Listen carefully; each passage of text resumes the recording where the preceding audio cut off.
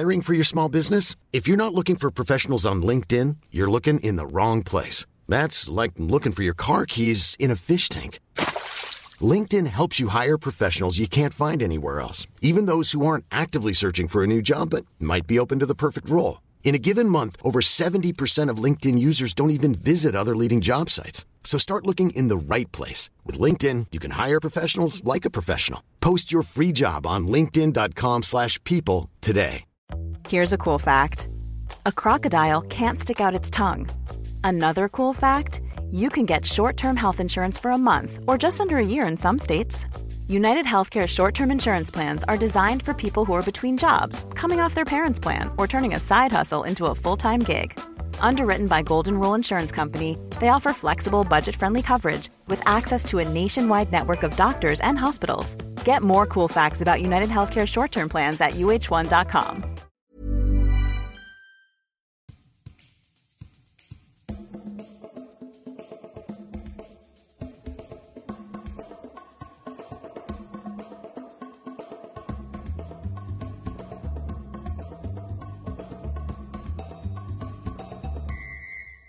Tionde gången gilt. Ja. Det är milstolpe. Ja, verkligen. Vårt 10:e program, Fotboll och damsamhälle. Trodde du skulle bli så många? Ja, det trodde jag. Och det kommer bli fler. Ja, bra. Men jag tycker ändå att det är stort. Nu är vi ju hos dig igen. Och det är fortfarande ljust ute fast i november. Skönt att vi är tillbaka i min studio. Det tycker du. Ja. Däremot så är man ju som tvåbarnsfarsa är man ju fortfarande lika trött. Så att jag kanske låter som det är på kvällen. Men det är på dagen i alla fall. Ja, men du har inte tid att vara trött nu. För vi ska sprida på det här. Ja, Du ska ju snabbt rusa iväg till dagis och... Ja, precis. Jag är pappaledig egentligen. Men ingenting stoppar den här podden. Nej. Veckans avsnitt då? Veckans avsnitt handlar om utbildning.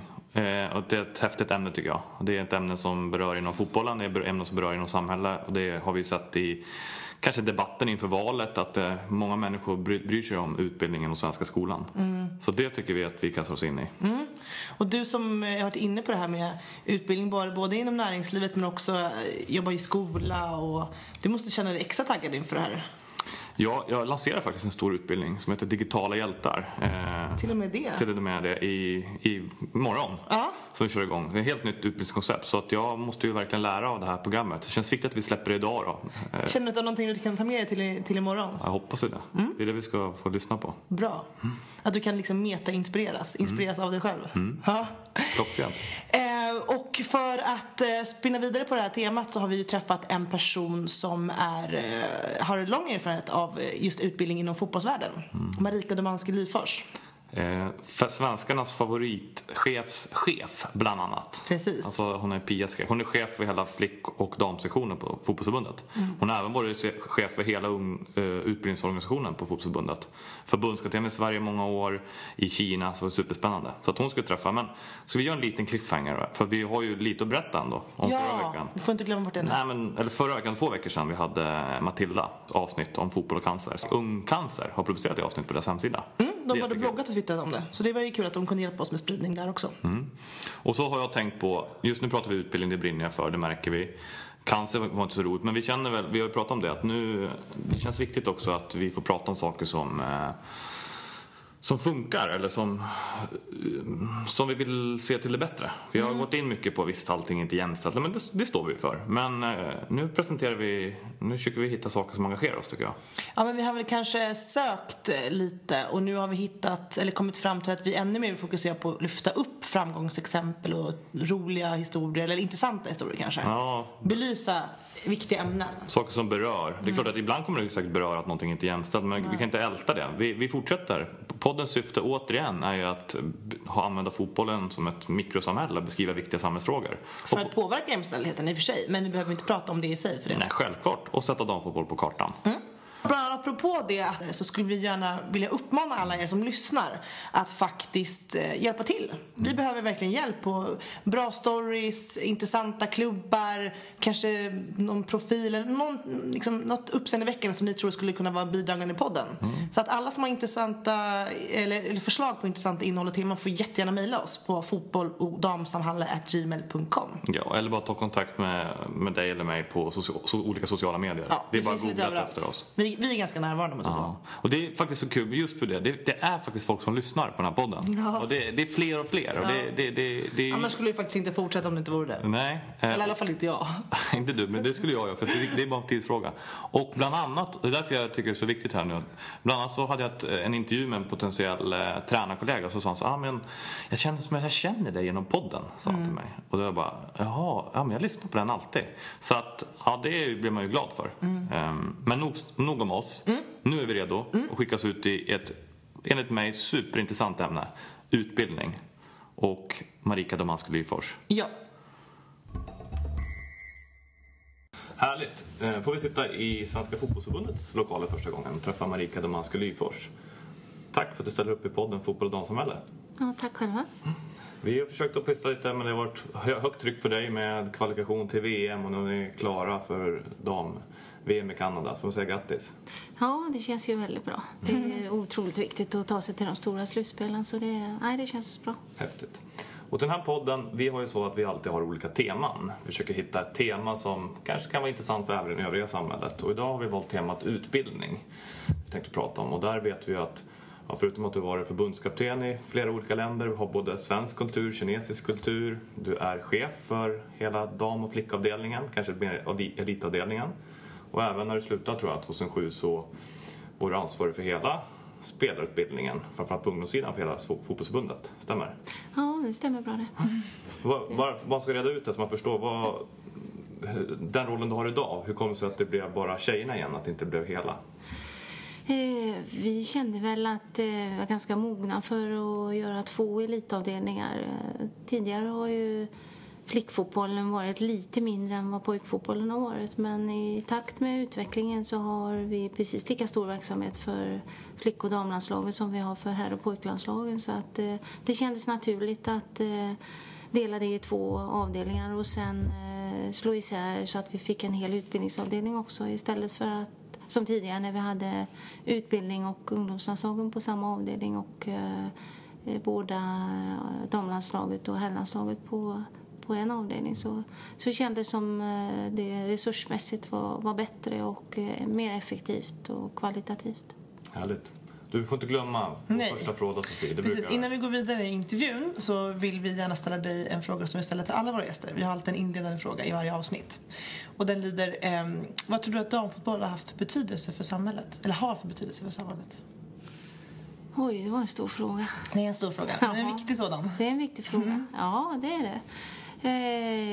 Jag tror att den på något sätt har haft stor betydelse för alla unga tjejer som har fått möjlighet att idrotta på sina egna villkor och fått idrotta med precis det man vill. Det var ju inte alldeles självklart. Förr i tiden så damfotbollen har på något sätt gjort att flickor idag kan välja vilken idrott man vill, och inte bara damfotboll utan andra idrotter också. Det tror jag damfotbollen har bidragit med. Jag tror också damfotbollen har bidragit lite grann till att vi faktiskt ser mer likvärdigt på könen idag än vad vi kanske gjorde tidigare. Och så stort är det faktiskt att damfotbollen har nog varit lite av ett tåg också när det gäller att driva könsfrågan till det mer positiva, så att vi känner ett lika värde idag på många sätt. Ibland brukar jag tycka att det är svårt att gå bort från första frågan för att vi har ett tema, men nu tänker jag ändå på det, vi har temat utbildning och du var inne på det i början, men just det här med könsfrågan, ser du någon skillnad? Alltså nu har du kanske jobbat mest på flicksidan men även jobbat på pojksidan. Alltså ska det vara olika utbildningar för tjejer och killar eller damer och herrar om vi pratar fotboll? Nej, det ska det inte vara. Det är jag alldeles övertygad om. Det finns väldigt mycket mer likheter än vad det finns olikheter mellan pojkar och flickor. Och det finns mer olikheter nästan inom könen än mellan dem. Så det ska definitivt inte vara någon skillnad på utbildning. Men jag tänker ändå nu som du sa, jag förstod det som att det var en väldigt stor organisation, så de är kanske organisatoriskt när ni har liksom delat upp här, eller finns det andra anledningar att dela upp, att förbundet har delat upp nu med dam och flick och herr och pojk? Nej, det är egentligen bara organisatoriskt, därför att kunna kunna driva det kvalitativt och inte vara en så stor avdelning. Annars så kunde vi lika gärna varit en stor avdelning och haft en och samma landslagschef då. Så det är egentligen bara organisatoriskt. Vi driver ju väldigt mycket lika. Så det är ju mer lika saker vi driver än olika saker om man säger så på de olika avdelningarna. Så att, så är det. Just med tanke på utbildning, jag tycker det är spännande. Ibland säger man, eller jag kanske lite slarvigt liksom att tjejer har lite andra behov än killar. Jag har fått framförallt, jag tror att till och med jag har sagt det någon gång att när jag började på tjejsidan, jag gick från herrsidan länge, så en sak uppfattade jag att tjejerna ställde nästan större krav på mig som ledare. De ville veta så här, varför, de ville veta ett syfte i varandra övning. Ibland jag uppfattade när jag led pojkar så kunde jag ställa en kona så sprang de runt konan, medan jag fick bli mer utmanad och förklara varför man skulle göra det. Är det bara någon så här vald sanning eller har du sett någon sådana där tendenser? Finns det någon sådana? Ja, jag brukar ju säga det att tjejer de vill verkligen veta varför de gör saker och ting, medan killar kan knyta näven i fickan och bara köra. Och jag tyckte väl själv när jag var förbundskapten ibland att jag skulle emellanåt vilja ha det där att man bara knyter näven och kör liksom. Och likadant på pojksidan att man kanske ställer frågan lite oftare. Men det är verkligen att generalisera. Jag brukar få frågan ibland om jag ska föreläsa om manligt och kvinnligt. Det gör jag aldrig. Det finns ingen anledning. Det är helt ute tycker jag att prata om det. Utan vissa saker kan man kanske generalisera och tycka och kanske ha upplevt och skaffa sig erfarenheter i. Och de kan man väl ta med sig. Men i övrigt så tycker inte jag det finns så mycket egentligen att se skillnad på. Men de generaliseringarna som ni ändå båda två lite grann gör, präglar de utbildningen eller liksom sättet man sätter upp utbildningen på? Ja, har man det i beaktning? Liksom? Ja, jag tror att man på något sätt präglar både flickor och pojkar på ett sätt, både i skolan och också genom fotbollsträningen. Så att jag tror på något sätt att det blir nästan lite grann att prägla flickor med det här att man oftare frågar, man ofta ifrågasätter, och med killar kan man liksom köra lite tuffare, lite hårdare. Man behöver inte fråga så mycket utan kör på nu istället. Och jag tror att vi präglar barnen till det snarare än att det är en olikhet som de bär på eller bär med sig. Och snarare är det ju så, tror jag, att man ska försöka få lite av varje, så att utbildningen går egentligen ut på att utgå ifrån varje individ beroende på hur du är som person och vad du är och vad du vill bli. Så det är ingenting som ni har liksom, som ni tänker på när ni sätter utbildningsramarna? Att men, det här kanske vi måste forma mer åt tjejer eller det här mot killar för att de uppfattar saker och ting olika? Nej, utan det är precis lika. Och snarare så att vi utgår ifrån varje individ vad man behöver för utbildning och vad man specifikt behöver kanske jobba med för att bli en bättre fotbollsspelare. För det tycker jag är jätteintressant. Alltså om man tittar på att nu pratar om att ni går in på utgår från varje individ. Om man tar skolväsendet i stort i Sverige så kanske man inte gör det på samma sätt. Hur kan du se några tydliga skillnader där på hur ni jobbar jämfört med vanliga skolan?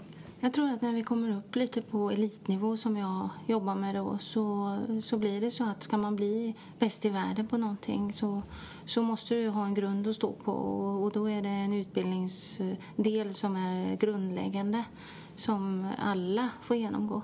Men sen ju bättre du blir och ju äldre du blir, desto mer specifikt kan man gå in på egenskaper som du behöver bli ännu bättre på för att bli bäst, och bli ännu bättre på det du kanske redan är bra på för att du ska bli en världsspelare. Då är det som kommer vara avgörande när du står där och ska utmana de internationellt bästa spelarna. Då är det vad du är bäst på, snarare än att man tittar på det som är en svagheter. Svagheterna, de ska man fila på också naturligtvis, och alla här ska man fila på dem om de begränsar den bästa egenskapen du har. Så att det handlar väldigt mycket när man kommer upp i 15-årsåldern och uppåt att titta lite grann mer specifikt på varje spelare. Intressant. Men vi tänker 15 år, då börjar man ju även, många börjar gymnasiet där omkring. Vi har ju haft en debatt i samhället kring vad skolfrågan var på tapeten. Vi ser att Sverige har tappat i skolan, är någonting jag har hört. Och sen det man får höra om man pratar om fotbollen, så säger man att Sverige ligger i framkant i världen. Har du någon åsikt? Känner du till någonting om den svenska skolan? Har ni tittat på dem eller har de frågat er hur ni jobbar? Har det varit något sånt? Nej, det kan jag inte säga att de har frågat oss hur vi jobbar. Däremot så är jag själv idrottslärare och har jobbat i skolans värld, så jag vet ju lite grann hur de jobbar. Och jag tror att i skolan så saknar man resurser. Det är där det hänger på. Vi har ju skapat ett jättebra nätverk kring våra spelare idag som är unikt på många sätt. Och det innebär att vi involverar väldigt många personer runt omkring spelaren. Och det är ju väldigt positivt, och det är väldigt positivt att man samarbetar kring spelaren. Men om man inte gör det utan att man spretar iväg på massa olika håll, då blir det ganska tufft för spelaren. Så att det gäller att hålla ihop det här nätverket också kring spelaren. Men jag kan inte säga att vi har haft något samarbete med skolan. Däremot så har vi ju tagit med oss de erfarenheter, för det är ju ganska många lärare som jobbar som ledare också. Men du som ändå som har jobbat i båda delarna, vad tycker du är den främsta skillnaden förutom resurser att fotbollsförbundet och kanske elitlagen har mer resurser runt omkring? Finns det någon annan pedagogisk skillnad i själva, det är en väldigt stor fråga, men i själva upplägget för att utbilda fotbollsspelare och utbilda elever? Jag tror att ambitionen i skolan är säkert att sätta eleven i centrum, ungefär som vi pratar om att vi sätter spelaren i centrum. Jag tror att ambitionen är väldigt god och att pedagogiken också utgår ifrån att man ska sätta eleven i centrum och spelaren i centrum. Men det är inte alltid så att man har möjlighet och resurser att göra det, därför att du måste vara ett antal personella resurser för att kunna göra det. Och jag tror att där någonstans spricker hela idén, och då får man göra något halvhjärtat så att man inte riktigt får till den här individuella coachingen som jag kallar det. För att de skulle behöva coachas, varje elev egentligen, på vägen upp på något sätt. Och då behöver man ha vuxna som gör det. Och specialister som gör det runt omkring inom olika områden. Och det är det vi försöker göra. Och det är lite lättare för oss att göra det på elitnivå än vad det är i skolan och med skolans resurser idag. Men du pratade precis om det här med nätverk. Hur jobbar ni hur jobbar ni med externa nätverk för att uppmärksamma de individuella spelarna? Vi försöker dels har vi ju spelarutbildare i alla distrikt då, som är ganska nära spelarna, som har en dialog med klubbtränarna som är närma spelarna, som är de som verkligen utbildar och utvecklar spelarna. Det är ju det klubbtränare, de som har spelarna mest. Så det är viktigt att ha dem i nätverket. Och sen har vi en dialog med de som jobbar i skolan. Det är skolinstruktörer ofta som jobbar med de yngre spelarna. Sen har vi våra distriktsförbundskaptener ute i distrikten. Och sen kommer våra förbundskaptener till det då, som har de olika åldersgrupperna. Och tillsammans bildar de ett nätverk då. Sen har vi lite specialister då inom fysiologi, psykologi, tekniktränare och så vidare, och sådana som jobbar med spelförståelse. Så att det är ett ganska stort nätverk att hålla ihop, men det funkar ganska bra tycker jag. Men för jag tänker, om man ska dra parallellt till skolvärlden så skulle man ju kunna jobba mer med sånt också, både nätverk och kanske ambassadör eller mentorskap för elever som är utanför fotbollen. Så det här är verkligen någonting att lära av tycker jag. Och då, precis som du är inne på, det visst saknas resurser, men det finns nog fler personer som skulle kunna ställa upp bara utan ekonomiska medel, att man kunde hitta bättre samarbeten där, så som ni gör. Ja, just mentorskap som du nämner, det är ju otroligt bra. Och vi använder oss också av mentorskap. Vi börjar ju plocka in spelare som har varit före detta elitspelare nu. Och det ger ju två syften. Dels så ger det ju möjligheten för elitspelarna att skapa sig en ledarkarriär.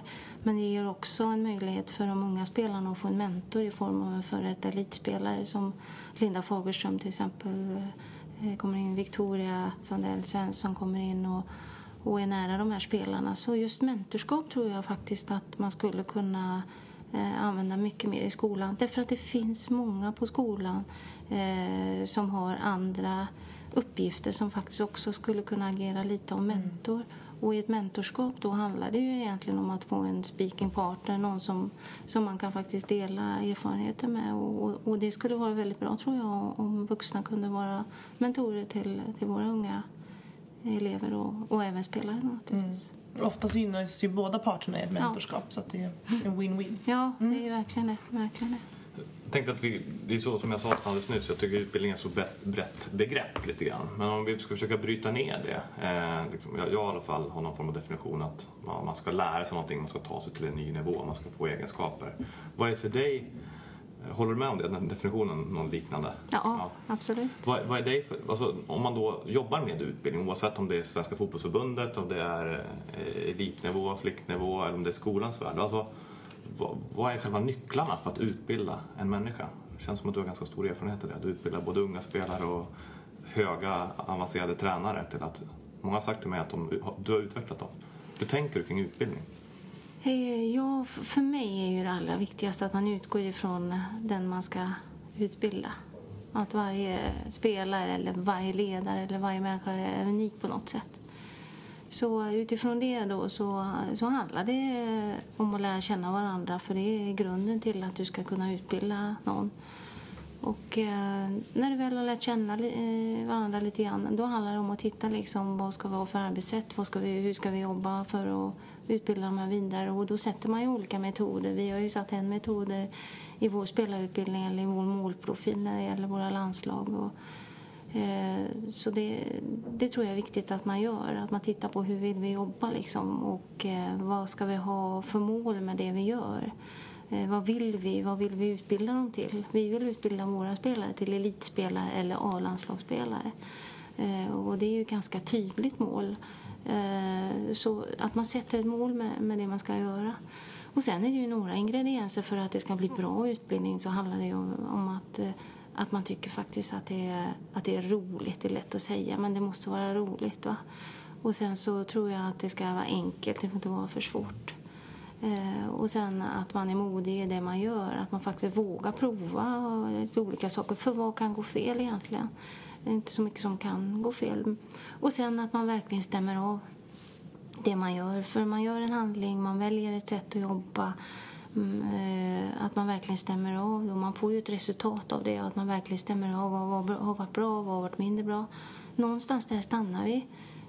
Och det är likadant i skolans värld. Någonstans stannar man där och inte utan bara gå vidare direkt till förändring. Alltså man stannar inte av och funderar kring vad var bra, vad var mindre bra, vad ska vi göra nu, ska vi förändra eller ska vi kanske fortsätta som vi gör, utan någonstans ifrån resultatet så går man oftast bara direkt på en förändring. Och det är väldigt svårt, det är svårt för unga, det är svårt för oss äldre också att förstå. Man kan ta en startelva till exempel. Om vi spelar med en startelva och jag väljer i nästa match att spela med en annan startelva. Om inte man har gjort en utvärdering av matchen, man har talat om vad var bra och vad var mindre bra, nu möter vi en annan motståndare, man förklarar varför man gör förändringar, då är det mycket lättare. Så jag tror att det är några av de sakerna som jag tror för mig är väldigt viktigt när det gäller utbildning. Intressant. Jag tänker bara så här, bara för att förstå lite mer hur du ser på pedagogiken. Och ta som, om folk tänker på fotboll, jag tänker på att skjuta mål till exempel. Det är många. För att vi tar bara momentet skjuta. Om man ska utbilda en spelare att skjuta. Alltså vad handlar det då, vad är liksom din filosofi där? Handlar det om att få en föreläsning hur man ska göra med benet, vad man ska träffa på bollen? Handlar det om att göra det en massa gånger? Alltså hur lär man ut det? Nej, för mig handlar det ju om att spela. När du spelar fotboll och ska göra mål, då måste du skjuta. Och så många gånger ska du hamna i de situationer som du någonsin kan. Och när du gör det och får möjlighet att göra det, då lär du dig. Jag tror att man ska göra det enkelt. Sen handlar det hela tiden om att praktisera det och göra det i spelsituationer. Så jag tror på spelsituationer i väldigt stor utsträckning. Sen handlar det om att titta på fotboll. Och då finns det ju jättebra exempel idag med den video som finns idag. Det finns ju jättemycket analysverktyg då. Att man får se situationer, se lag som spelar på det sättet och bryta ner de situationerna. Diskutera, låta spelarna få ställa frågor, låta dem vara nyfikna på snarare än att du själv föreläser om hur det ska se ut då, utan snarare få dem och fråga, och man kan själv ställa frågor för att de ska också börja prata kring det. Den pedagogiken tror jag på, men att alltid återkomma till spelsituationen oavsett om vi pratar om organisation eller om vi pratar om ett tekniskt moment. Jag tänker så här, sorry, men flera saker som kanske funkar allt. Men om man tar ett sånt moment till exempel som lära sig historia då, som i skolan. Det är så kanske svårt att hänga med Gustav Vasa där. Alltså finns det andra sätt? För många har ju upplevelsen att du ska sitta och lyssna på en lärare och så får du en bok och läsa om det. Kan man använda den pedagogiken som du pratar om här med ändå att få uppleva? Vad kan man göra i en sån situation för att lära sig? Jag hade ju en fantastisk historielärare på gymnasiet som är en av mina förebilder. Ja, han var helt fantastisk. Och han jobbade på det sättet att dels så berättade han historier och berättade om historien. Men han lät oss också ta reda på historien och söka rötterna. Och sen var vi på plats också på en del av de ställen där det hade hänt saker. Så att på något sätt så blandade han ju i sin pedagogik där att vara på plats där det händer, men samtidigt söka lite grann utav den information man behöver. Och det är likadant för en spelare att inom fotbollen är det ju så att vi jobbar ju så kollektivt med spelarna så att de på något sätt det här att egenträna eller söka ta eget ansvar och så vidare, det försvinner nästan i det här lagkollektivet. Och jag tyckte att vad han gjorde där, det var att han la ett stort ansvar på oss, och det tror jag man ska göra på spelarna också, att man blir lite av en individuell idrottare. Man blir lite grann av en elev som klarar att söka lite grann information själv. Och på det sättet så lär man ju sig, när man får praktisera saker och ting så lär man ju sig det på ett annat sätt. Men han kombinerar det med att berätta väldigt mycket, och det kan man ju göra när du har en stor erfarenhet som ledare, så kan du faktiskt fånga både spelarnas och även andra ledares intresse genom att berätta också. Så att jag tror att man ska använda väldigt många verktyg när man jobbar med spelare. Det tror jag också fångar deras intresse på ett väldigt positivt sätt. För det handlar hela tiden om att skapa motivation hos dem man jobbar med. Tänker på det då, prata om nivåer. Och du är främst ansvarig för elitlagen från flickor 15, va? Så är det yngsta. Och tänker, ser man annorlunda på utbildning när en ung 15-åring som kanske finns väldigt mycket att lära, och sen på A-lagsnivå så finns 37 och 38 nu, Therese Sjögran till exempel. Alltså, jobbar du på annorlunda sätt om man ska lära den mest erfarna personen någonting eller en nybörjare? Nu är det nybörjare 15-åring, men ändå, du förstår skillnaden. Det gör man ju. Jag har ju en utvecklingstrappa där man, när de är yngre så får du ge mer instruktion, du måste jobba mer individuellt med dem, och så där blir det ju liksom en bredare bas när det gäller det. Och sen ju äldre de blir och ju längre upp de kommer, desto mindre och mer ansvar lägger man på individen själv.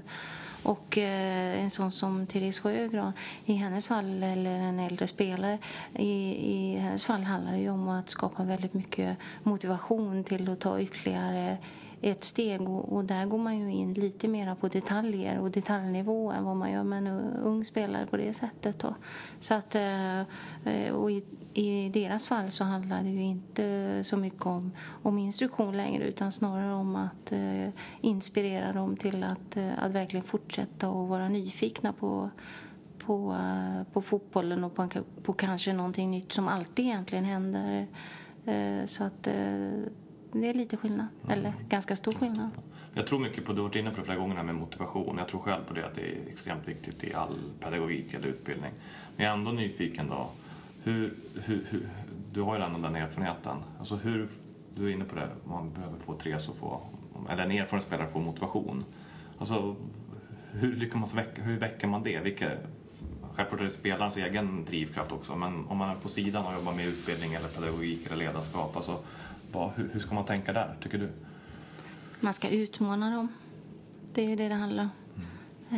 De här spelarna som är på den här nivån, de älskar ju utmaningar. Så att man får försätta dem i sådana situationer där man utmanar dem hela tiden. Och är det någonting då som de är väldigt bra på så får man utmana dem ytterligare då. Om man tar en äldre spelare, om man ska utveckla något moment i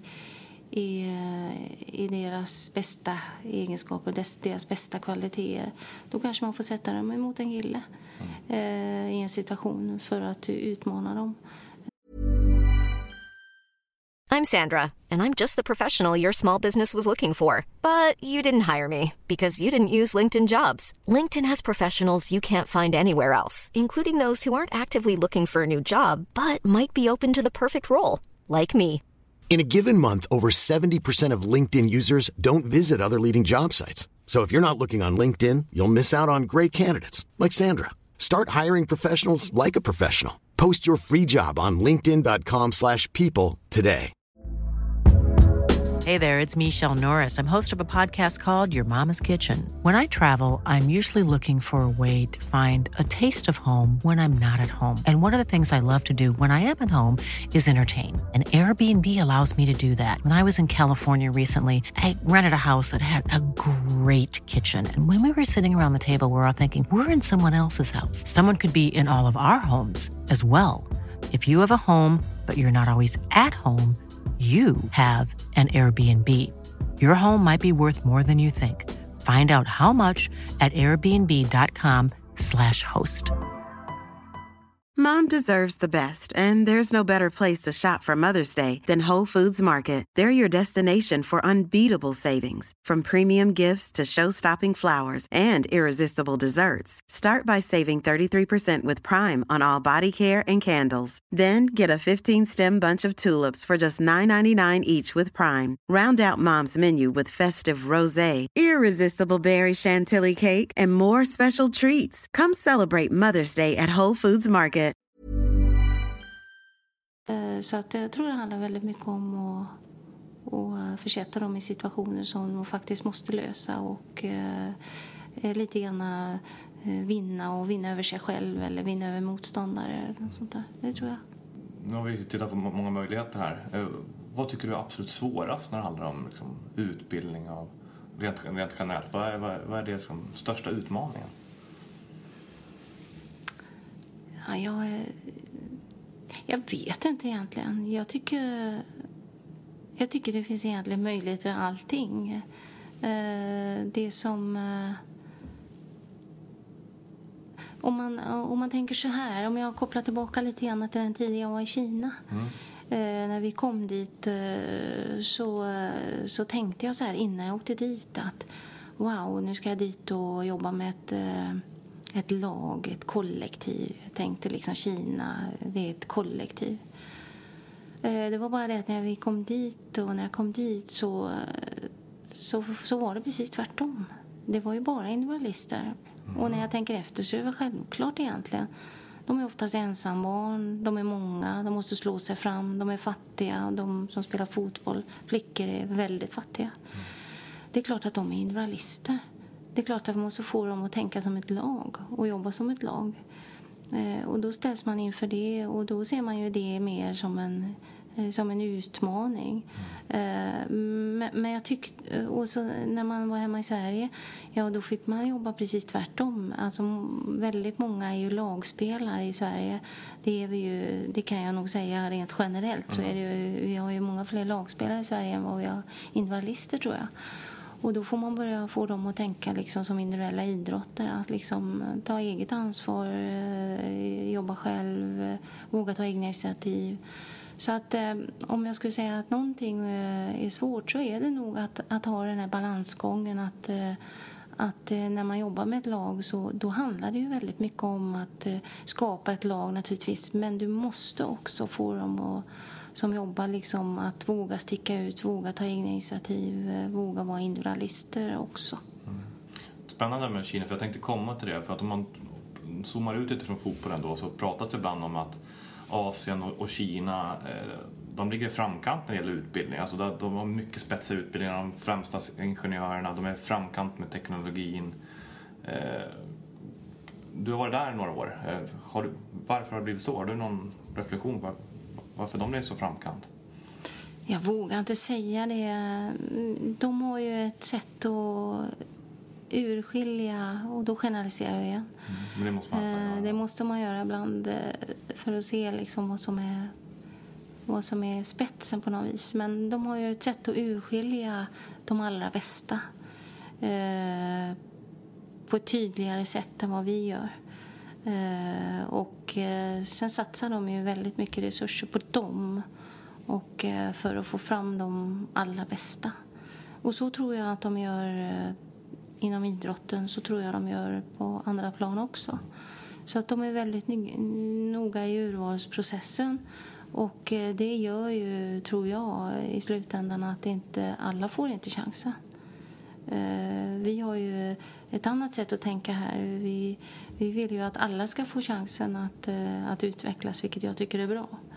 Och det var väl lite så när vi kom till Kina också, att vi hade en trupp som var utvald, och man förväntade sig att någonstans så skulle det ske en urvalsprocess ytterligare i den gruppen naturligtvis. Och vi valde väl att göra det med någon eller några spelare, men i övrigt så valde vi faktiskt att hålla kvar en grupp för att få dem att känna trygghet på ett helt annat sätt än vad deras filosofi var.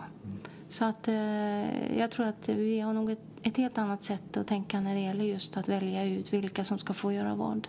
Jag tänker på svensk fotboll, både pojk och flick, kanske damer, men jag mer tittar på ungdomslandslagen. De senaste åren har ju varit extremt framgångsrika.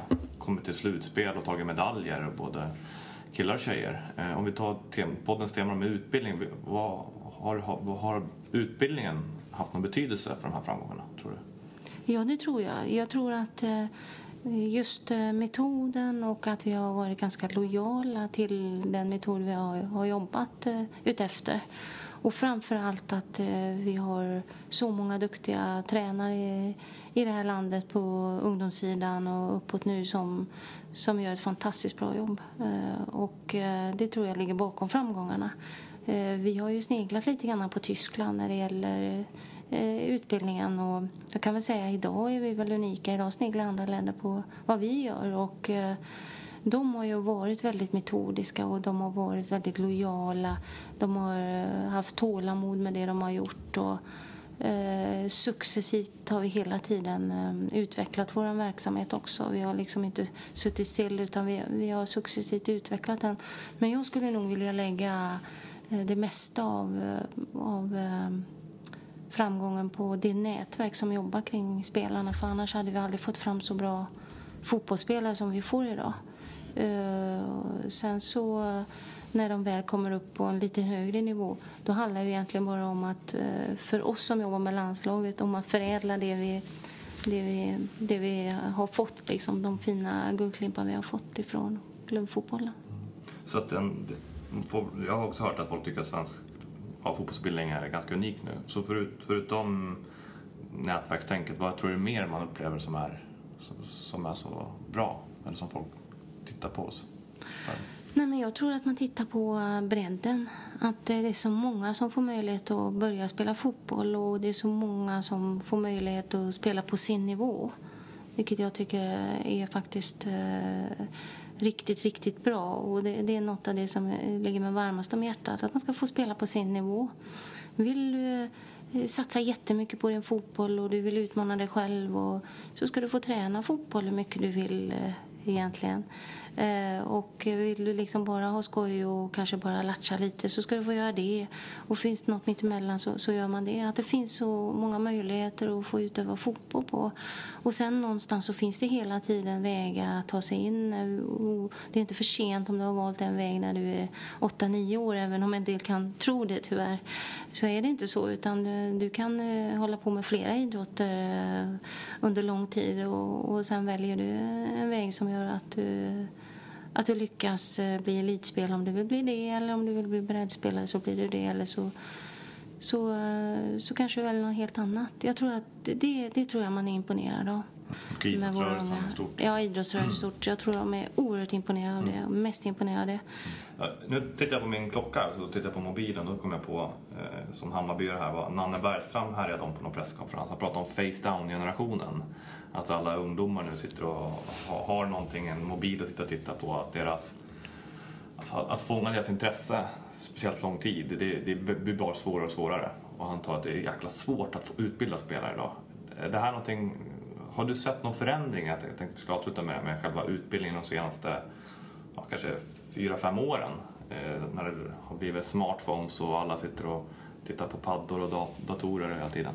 Är det någon skillnad på utbilda spelare idag än för 20 år sedan? De är lika nyfikna och lyssnar de lika länge på taktikgenomgångarna?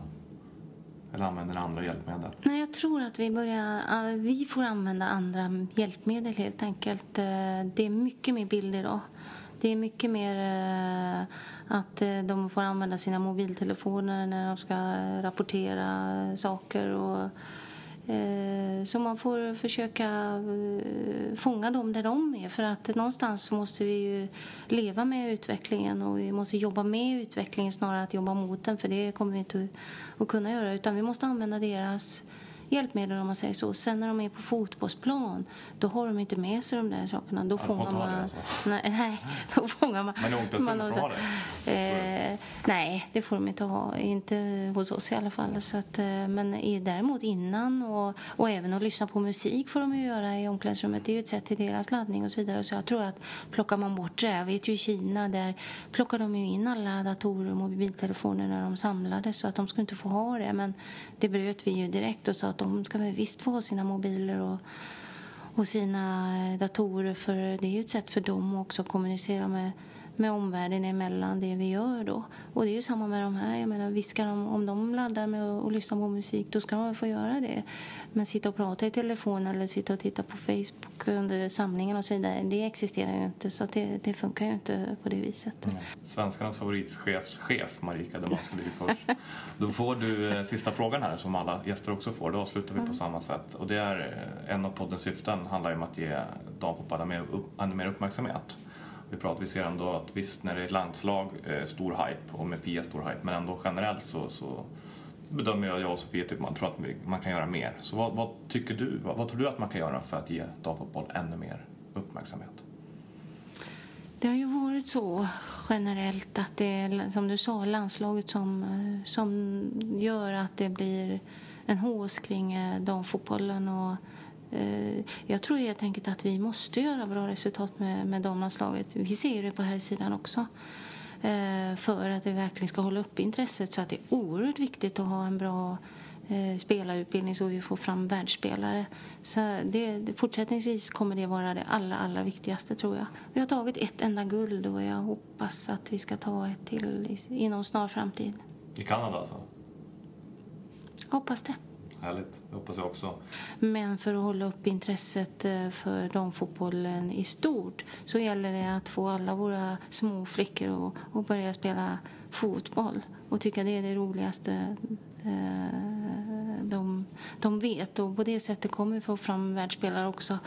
Och det får man ju genom att man får idoler, och då tror jag landslaget är drivande där. Så jag tror det allra viktigaste är att vi gör ett bra resultat med landslaget och att vi tar ett guld. Härligt. Vi avslutar med guld. Tack för idag. Det gör vi. Tack. Jättebra. Bra. Spelaren står här med Peter. Jag har en fråga om veckans tema utbildning. Så jag frågar dig, vad tycker du att svensk utbildning behöver göra för att bli ännu bättre? Vad man tänker på för att utveckla svensk utbildning? Svensk utbildning, alltså utbildningsväsendet. Ja, precis. Nu frågar ju du en digital entreprenör. Ja. Så det är klart att jag ser ju uppenbara möjligheter att använda teknologi för att utveckla utbildningsväsendet. Och i dagsläget, om jag tittar på, eftersom jag har egna barn, 7, 11, 16, så ser jag deras användning av iPad. Men de använder gamla skolsystem, den gamla pedagogiken som man justerar med ny teknik. Jag tror att man måste tänka nytt. Jag tror man måste tänka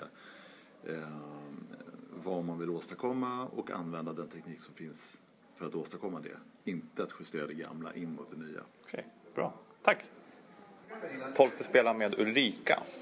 Veckans tema är utbildning. Jag är lite nyfiken vad du tycker vad behöver svensk utbildning göra för att bli ännu bättre? Och svensk utbildning? Ja, den utbildningen som finns i vårt land. Vad bör man tänka på för att göra den bästa möjliga utbildningen, tycker du? Ja. Om man skulle svara på det utifrån ett pedagogiskt perspektiv så handlar det väl om att anpassa lärandet efter individens sätt att lära. Det är det enda man kan säga generellt, tänker jag. Jättebra. Tack. Marika och Ulrika och Peter. Härligt gäng ju.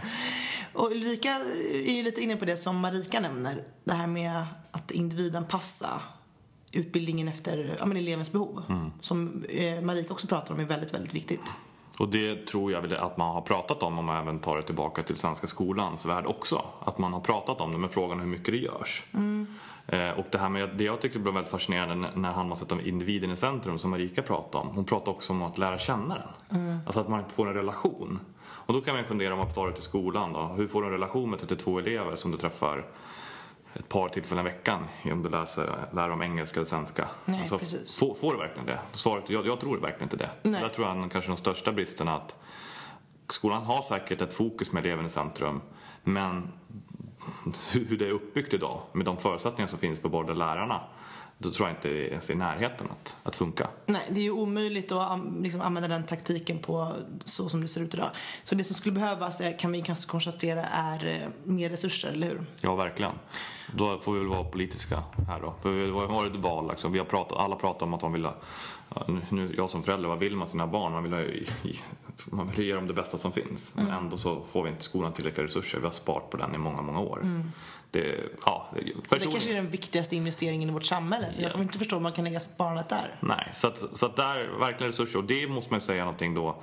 Kanske varför svensk fotboll är väldigt framgångsrikt. Ungdomsfotboll är ju extremt framgångsrikt trots lilla Sverige. Vi kan återkomma till det. Men bevisligen så har ju Svenska fotbollsförbundet satsat otroligt mycket pengar på en flick, en pojk, en senior, en herr och dam som har satsat väldigt mycket på de olika avdelningarna. På utbildning, på personer, på helheten. Så att, och det har ju rätt resultat. Så att, och verkligen fokus där på individanpassad och närvaro i utbildningen. Ja. Om vi skulle få fler resurser då har vi ju listat här tre delar som vi tror det skulle kunna ge effekt i eller få resultera i. Och det är skolan, om skolan skulle få mer resurser, då vi ska göra de här tre. Ja, utifrån exakt. vad vi har lärt oss från Marika. Ja, utifrån vad vi tycker också. Vi får ju blanda in våra tidigare erfarenheter och kunskaper också. Men det här är ju det som vi tycker. Det tycker vi, eller hur? Eller är det bara jag som tycker det? Nej, vi tycker det här. Vi är faktiskt ganska överens om de här tre grejerna. Så att, för en gångs skull. Ja, nej, men vi är ofta överens. Men och det kommer nog, tror jag, alla som jobbar i skolan håller med om, men att det finns ett personligt mål för varje. Och ska man ha en individ i centrum så behövs det även en individuell plan och ett personligt mål och ett syfte varför man går i skolan. Precis, det går inte att ha samma plan och samma utbildningsmål för 32 elever i en klass, utan alla behöver en individuell plan. Precis, och då kanske det finns, i alla fall när jag jobbar i skolan, IUPs, individuell utvecklingsplan. Men läroplanen är ju väldigt specifik. Den ska ju alla följa. Alla har ju samma mål och då ska uppklara det. Och så försöker man bryta ner en individuell utvecklingsplan. Vi är väl inne på att vi behöver inte kanske ens finna samma läroplan. Och så måste verkligen folk lära sig samma saker. Nej. Utan man kan lära sig olika saker för att det är alla olika behov. Men också om man har en individuell utvecklingsplan, att det krävs resurser för att följa upp den. Att den hålls levande. Verkligen, det verkar som fotbollsförbundet hade de 7-8 personer runt en spelare. I skolan så har en lärare 30 elever. Det är helt skevt alltså. Ja. Så punkt 1. Personlig coachning och uppföljning av individuella handlingsplaner. Bra. Punkt 2 då. Där pratar ju också Marika om att titta på elevers styrkor snarare än att fokusera på vad folk är dåliga på, vad de behöver bli bättre på. Det är ganska tjatigt och det tycker jag, det pratar vi ganska mycket om i arbetslivet också. Där ska man fokusera på det man är bra på för att få full potential. Om man tittade på elever då i skolan, så vad är deras styrkor, vad har de lätt för och vilka svagheter har de som sätter käppar i hjulet för deras styrkor. Det kan man fokusera på och därmed också blir det ännu mer skräddarsytt, precis som vi var inne på tidigare, utefter individuella handlingsplaner. Och tror att för att verkligen komma på djupet där då, så krävs det ju, jag tror man behöver hjälp med det. Det är inte bara så att nu ska vi fokusera på den här styrkan, utan du behöver hjälp att upptäcka styrkorna. Du behöver hjälp att jobba med styrkorna genom olika pedagogiska hjälpmedel. Om du är superintresserad, inte vet jag, av Marika berättade om historia, då kanske du ska gå på ett riktigt, riktigt bra museum i världsklass för att verkligen säga, wow, det här tycker jag är superkul, och då får du en massa mer idéer. Medan någon annan behöver göra ett experiment liksom i en kemisal och hålla på i flera timmar med det experimentet. Men jag tror inte alla behöver göra samma saker. Nej. Och då behövs det mer resurser för att jobba med styrkorna. Alltså det finns ju många vuxna som inte ens vet vilka styrkor de har, så jag tror inte man kan lägga det ansvaret på barn att de ska komma på det själva heller. Så det behövs resurser för det. Ja. Och 3. 3 då. Där precis också som du pratade om med fotbollsförbundet, alltså ett nätverk kring elever. Alltså det skulle kunna gå så mycket bättre om barn och ungdomar hade fler vuxna runt omkring sig. Och för vissa räcker ju föräldrarna, men ibland behövs det många fler vuxna som både kan instruera och influera och engagera en elev eller en ungdom. Hur är dina föräldrar, de pensionärer? Nej, inte din mamma, va? Nej, inte någon av dem. Ingen av dem. Min pappa han är på 50%. Jag tycker han verkar ganska fräsch fortfarande. Och min frus föräldrar är båda pensionärer. Men tänk vad de kan göra skillnad. Alltså, jag tror att man pratar vad gör med alla pensionärer. Visst, de kan resa över världen, men det är inte så miljövänligt. Men tänk om de kan göra skillnad i skolan. Och mentor för 2, 3, 4, 5 ungdomar. Eller bara koppla in. Alltså, skulle en skola ringa och fråga mig. Nu är fotbollstränare, den dag jag slutar vara fotbollstränare. Vad vill du göra någon kväll i veckan? Eller någon dag i veckan? Vill du komma hit och vara mentor? Jag ska ha väldigt svårt att säga nej, alltså. Nej, verkligen. Och det är inte bara gynnsamt för eleven. Jag tror att mentorn har lika mycket att vinna på det här som eleven har. Så det är en win-win situation. Och jag tror att de flesta skulle ställa upp på det kostnadsfritt. Så att det handlar ju om att någon ska administrera och organisera det här mentorskapet. Men jag tror att det är, alltså jag tror supermycket på mentorskap. Och då kanske krävs en satsning för att göra det. Men låt säga då, världen är inte alltid så att man får det man vill. Så att jag tycker ändå det är kul. Nu har vi inte de här resurserna. Om vi inte har några resurser alls. Liksom, om man bara vill optimera utbildning generellt. Så tror jag fortfarande det handlar om de här sakerna. Alltså ändra lite fokus. Jag tror inte alla behöver lära sig samma sak. Nej. Jag tror fortfarande det handlar om att liksom fokusera på styrkor. Hitta smarta lösningar. Nya kreativa lösningar. Och för att liksom bli en effektiv utbildning. Vi måste gå ifrån. Alltså, att tillgodogöra sig information i dagens samhälle, det är väl inget problem. Man kan väl lära sig att lära mycket mer än att liksom lära in fakta. Ja, precis. Och det handlar ju om att man kan lära sig hur man ska hitta och göra research för att det man behöver få veta. För att, precis som du säger, det finns en informationsvärld som är helt gigantisk. Men man behöver kanske inte lära sig allting utan till. Nej, för den kunskapen känns ändå inte som att man nyttjar. Ja, och när jag lyssnar på Marika där, och jag tycker hon verkar faktiskt jäkla kompetent alltså. Men om jag översätter det hon pratar om, så pratar hon om problembaserad inlärning. Alltså ställa frågor eller få spelarna att bli nyfikna, få dem att vilja lära sig själva. Och det är ju det sättet då det är ett sätt tycker jag att inte bara tvinga dem på någonting, utan inser man själv att man är nyfiken och lär sig den här saken, då kommer ju motivationen inifrån så otroligt mycket mer. Men det tror jag inte bara man kan få dem att göra. Det krävs ett pedagogisk kompetens. Ja. Så jag tycker Marika verkar ha väldigt bra. Det känns som hon förmedlar det under stora delen av förbundet. Och det finns säkert jättemånga lärare som har det också. Men tänk om vi skulle få alla som jobbar med utbildning att förstå, liksom att effektivisera det sättet genom att få den som ska utbildas att verkligen hitta liksom nyckeln och motivationen i det man ska göra. Ja, och det handlar ju om att man ibland behöver använda olika typer av metoder och tillvägagångssätt beroende på vilken person det handlar om. Som hon var inne på med sin historielärare, där som lät eleverna göra på olika sätt, att göra research. Alltså, alla elever behöver inte eller ska inte få inlärning på exakt samma sätt, utan man kanske kan få göra det på det sättet som själv behagar. Alltså alla använder sina olika sinnen och har lättare för att använda öron och öga och mun. Ja. Och därför tror jag att alla som jobbar inom utbildning, oavsett om man är fotbollstränare eller lärare eller man jobbar i någon annan utbildningsverksamhet, alltså vilket jäkla framtidsyrke det är. För att hon berättar till och med om de mest erfarna spelarna. Kan man göra någonting för dem inom ämnet utbildning? Ja, självklart. Alltså, men vi kan jobba lite annorlunda. De behöver utmanas.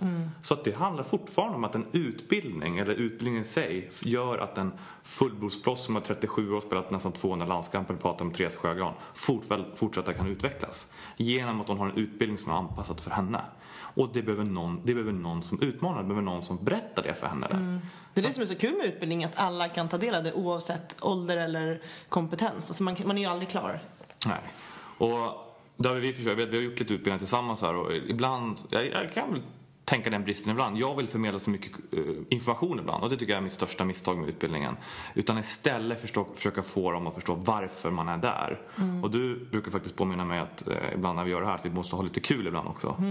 Det är ju faktiskt det viktigaste. Det är ju samma sak med utbildning då, så den måste vara kul. Det måste vara rolig, det måste vara underhållande, det måste vara någonting som triggar. Och det är olika för olika elever, så det kan ju bli lite klurigt att tillfredsställa alla. Men man måste hitta de här triggersna för att få ett engagemang, tror jag, bland elever och ungdomar. Och är det så då, till exempel vi tänker på 12:e spelaren Peter där som pratar om att väldigt många ungdomar kanske tycker att den digitaliserade världen är kul. Det är skitkul att jobba med en iPad eller kunna se häftiga, kanske skapa någonting och så får man en helt fantastisk värld i ett spel på en iPad.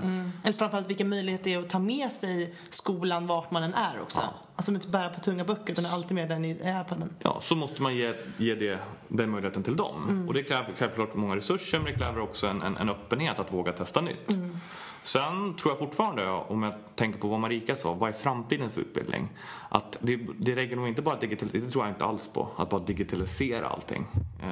Utan framtiden är väl att göra den rolig, att få elever att känna det här vill jag lära mig. För att kommer det inifrån liksom, känner man själv, förstår man varför man vill lära sig någonting eller vart det kan leda till och man får massa bekräftelse hur kul det är, då tror jag att man får sån jäkla motivation.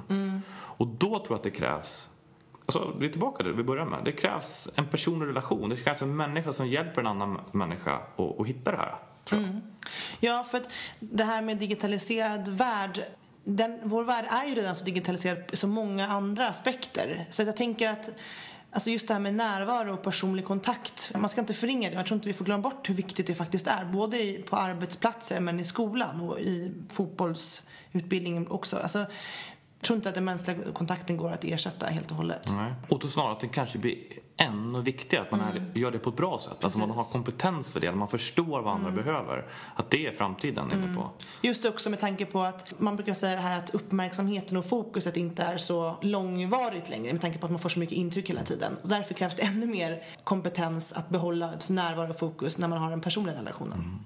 Ska vi avsluta med att zooma ut ännu mer? Nu pratar vi om Sverige här, men vi fick ju faktiskt följa med Marika till Kina.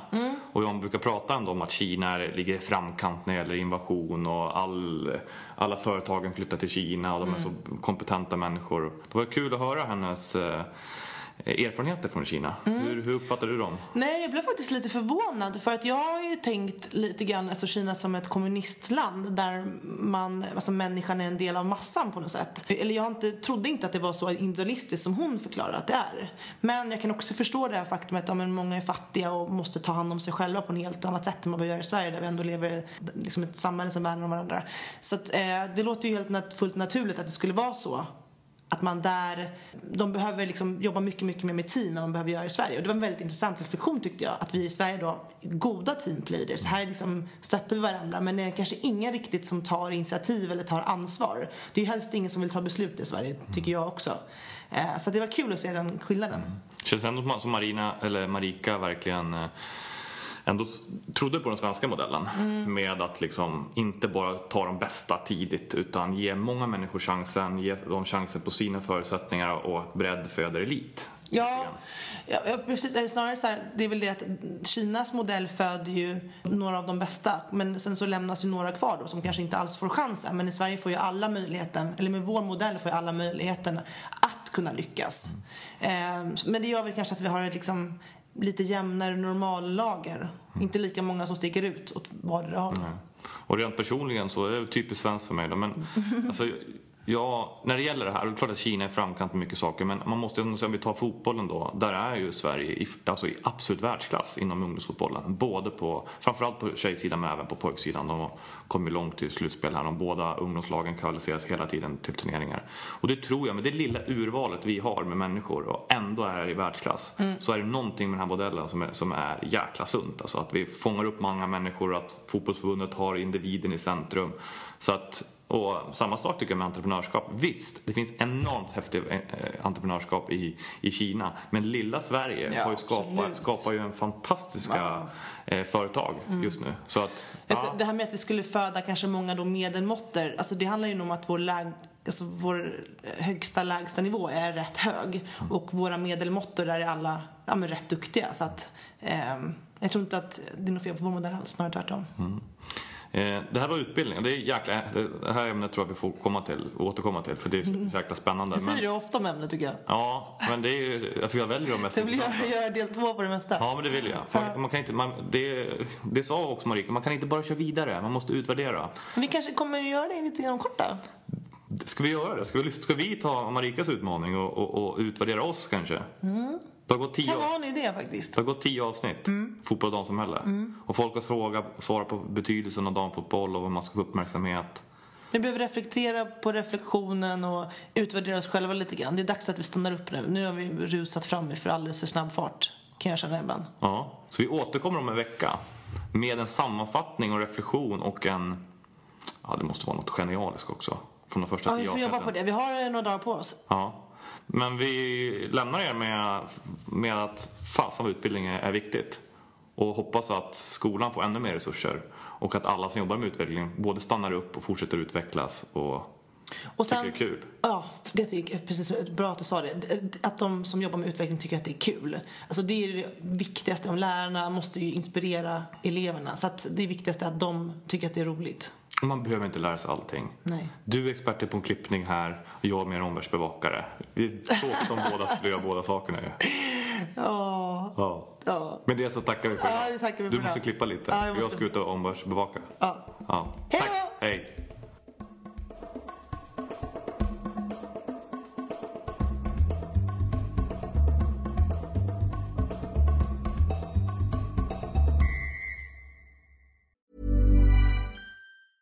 Hey, it's Paige DeSorbo from Giggly Squad. High quality fashion without the price tag. Say hello to Quince. I'm snagging high-end essentials like cozy cashmere sweaters, sleek leather jackets, fine jewelry, and so much more. With Quince being 50 to 80% less than similar brands. And they partner with factories that prioritize safe, ethical, and responsible manufacturing. I love that. Luxury quality within reach. Go to quince.com/style to get free shipping and 365-day returns on your next order. Quince.com/style. Planning for your next trip? Elevate your travel style with Quince. Quince has all the jet-setting essentials you'll want for your next getaway, like European linen, premium luggage options, buttery soft Italian leather bags, and so much more. And is all priced at 50 to 80% less than similar brands. Plus, Quince only works with factories that use safe and ethical manufacturing practices. Pack your bags with high-quality essentials you'll be wearing for vacations to come with Quince. Go to quince.com/pack for free shipping and 365-day returns.